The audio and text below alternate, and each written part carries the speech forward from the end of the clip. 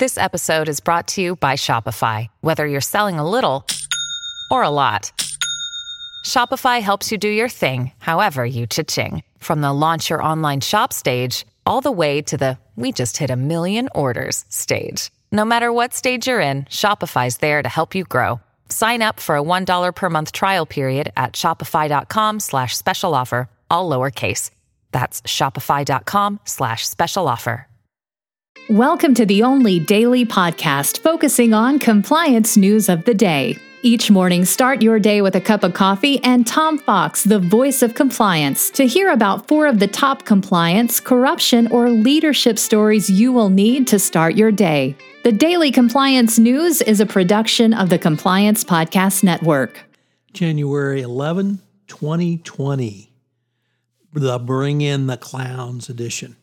First up, and he certainly qualifies for a clown, is the now former chief legal officer, or soon-to-be former chief legal officer at Alphabet, the parent company of Google, is resigning to pursue other opportunities due after an investigation into sexual harassment at work.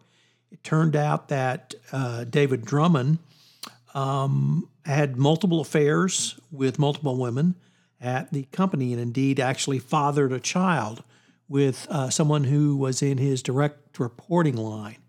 So I don't know if that's in the keep it in your pants or don't be stupid or just bring in the clowns.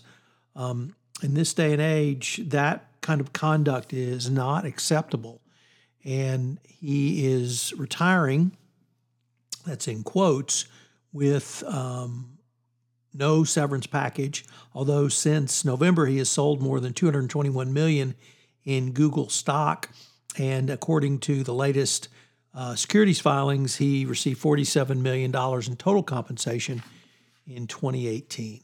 So next, we go directly to the Bring in the Clowns, and we have 2 stories about Boeing from the one from the New York Times and one from the Washington Post.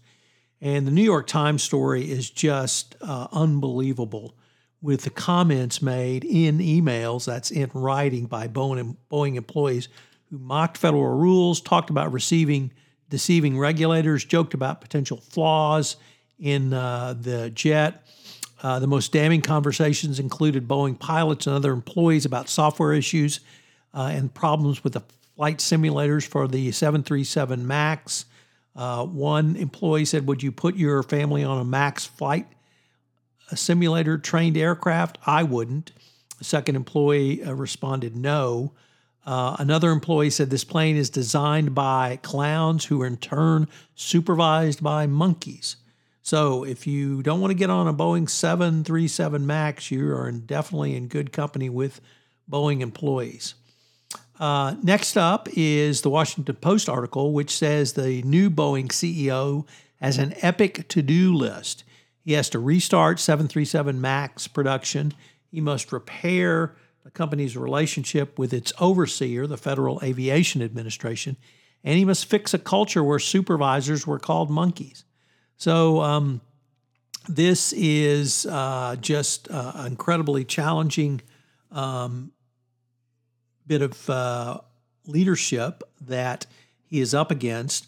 Indeed, one incoming executive, one Boeing employee said, quote, "I haven't been forgiven by God for covering up like I did last year," end quote.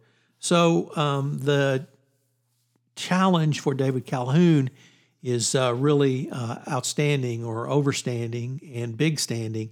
And I hope that he will move towards accountability in Boeing.